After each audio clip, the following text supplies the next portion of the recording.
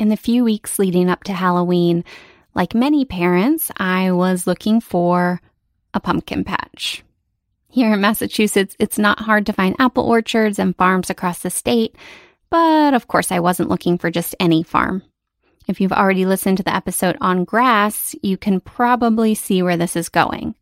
Today we're talking about glyphosate, again, but this time I'm focusing on how it relates to food. Hello, I am your host, Shannon Lohr, and I'm an entrepreneur, mother, and consumer who thinks a lot about what I buy, especially when it comes to home, food, and beauty. I truly believe that taking charge of the toxins and pollutants in our own families is a huge step in changing the world. With mini episodes under 10 minutes, I'll offer quick tips towards healthier, more sustainable living without overwhelm or shame. This is the Clean Living Podcast. To be honest, before I started this podcast, it was so much easier to turn a blind eye every once in a while. I've told you the Pantene Pro V story in the shampoo episode. I've shared my perspective about the 80-20 rule in another episode. But with other things, especially when it comes to my kid, they're just getting harder to ignore. Whereas last year we were eating apples off the trees at an orchard here in Massachusetts, I just didn't feel like I could do that again this year without knowing more about the farming practices, specifically the use of pesticides and insecticides. So the morning we were supposed to go to the pumpkin patch and apple orchard, I spent 30 minutes calling all of the farms within a 40-minute radius of our house. And the conversations I had with the employees or owners of each farm was fascinating. All of them started like this. This is me. Hi, we were thinking about coming to pick apples and pumpkins today. I just have a quick question. Do you use any pesticides or herbicides on your farm? What was interesting was the variation of answers I heard, even though they all said the same thing.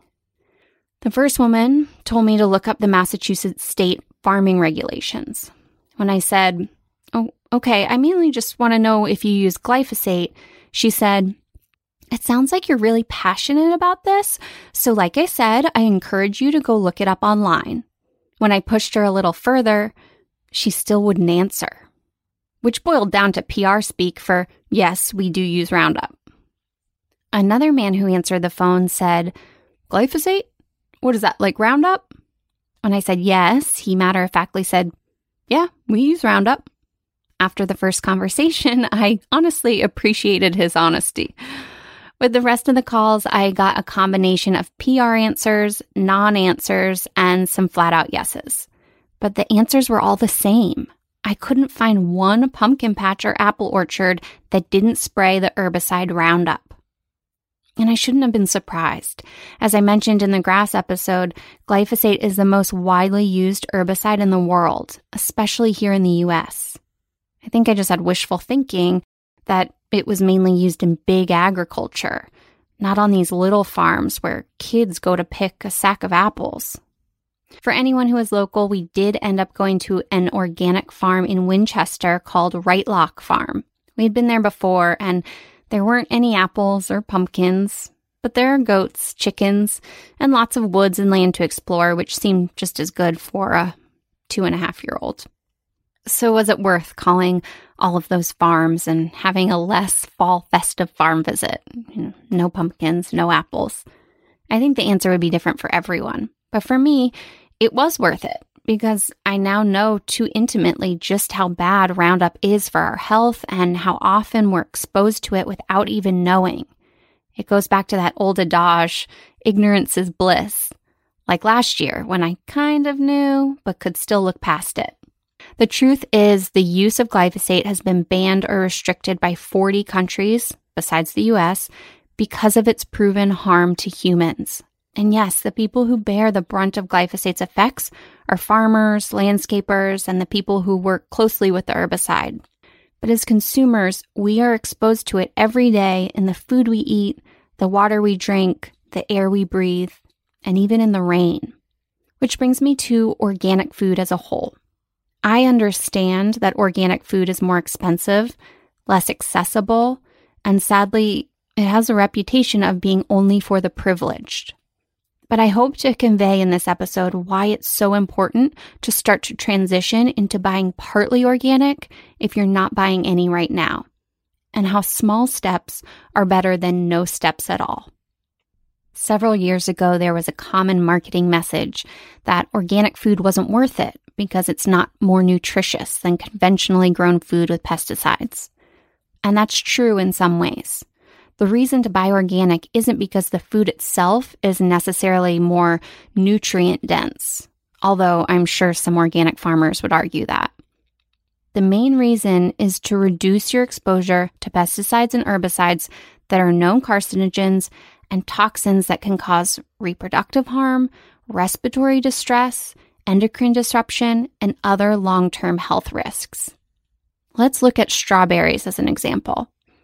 According to the Environmental Working Group, quote, conventionally grown strawberries tested by scientists at the Department of Agriculture in 2015 and 2016 contained an average of 7.8 different pesticides per sample, compared to 2.2 pesticides per sample for all other produce. The USDA strawberry tests found that almost all samples, 99%, had detectable residues of at least one pesticide. Some 30% had residues of 10 or more pesticides. The dirtiest strawberry sample had residues of 23 different pesticides and breakdown products. Strawberry samples contained residues of 81 different pesticides in various combinations. And you may be thinking, well, how hazardous are these chemicals used on strawberries? They can't all be bad. And you're right, some of them are fairly harmless. But others are linked to cancer, reproductive and developmental damage, hormone disruption, and neurological problems. And yet, as disturbing as these findings are, they do not violate the U.S. laws and regulations for pesticides used on the food we eat. When it comes to certain foods, like strawberries, the extra cost of buying organic is a small price to pay compared to what you're avoiding. You may have heard the term dirty dozen before. I didn't come up with it, but this is the list of 12 foods that have the highest amounts of pesticides and herbicides and are worth buying organic.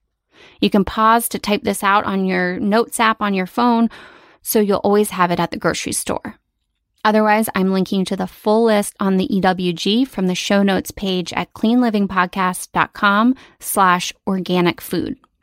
Okay, the Dirty Dozen list is strawberries, spinach, grapes, kale, nectarines, apples, peaches, cherries, pears, tomatoes, celery, potatoes, and hot peppers. An easy way to remember the Dirty Dozen list is that generally speaking, all of these fruits and vegetables have thin skins that you don't peel. There is also a list called the Clean 15. Again, I didn't come up with this, but it's a list of produce that are safer to eat when conventionally grown. They are avocados, sweet corn, although a lot of the corn in the U.S. is grown with GMOs, so be careful, pineapple, onions, papaya, frozen sweet peas, eggplant, asparagus, cauliflower, cantaloupe, broccoli, mushrooms, cabbage, honeydew melon, and kiwi. There are some exceptions here, but generally the Clean 15 is made up of fruits and vegetables that have thicker skins that you peel. There are some other foods that aren't on these lists that are high in pesticides that you're better off buying organic, and those are bell peppers, oats, beans and legumes, herbs, and rice and wheat. So in this episode's This for That segment, if you're not already buying organic, I'm going to encourage you to start buying organic only for the Dirty Dozen list. That will be one significant step towards reducing the amount of pesticides and herbicides in your food. As just a quick ending note on this, I was listening to a podcast interview with a naturopath in Encinitas, California, who runs a hospice center. She told a story about taking over the hospice center, switching all of the bedridden patients onto whole foods, organic diet, no processed food, And in less than a month, they were all out of bed. These were people who were on their literal deathbeds. Of course, this is just one story, but it really shows just how powerful the food we eat is for the healing of our bodies. And that food truly is medicine. Thanks so much for listening to this episode of the Clean Living Podcast. I'm your host, Shannon Lohr. Did you know that you can find out your own Clean Living score? I have a quiz on the podcast website where you can learn where you are in your own clean living journey. Just go to cleanlivingpodcast.com and scroll down to the quiz. Here's to creating a cleaner, more sustainable world for all of us.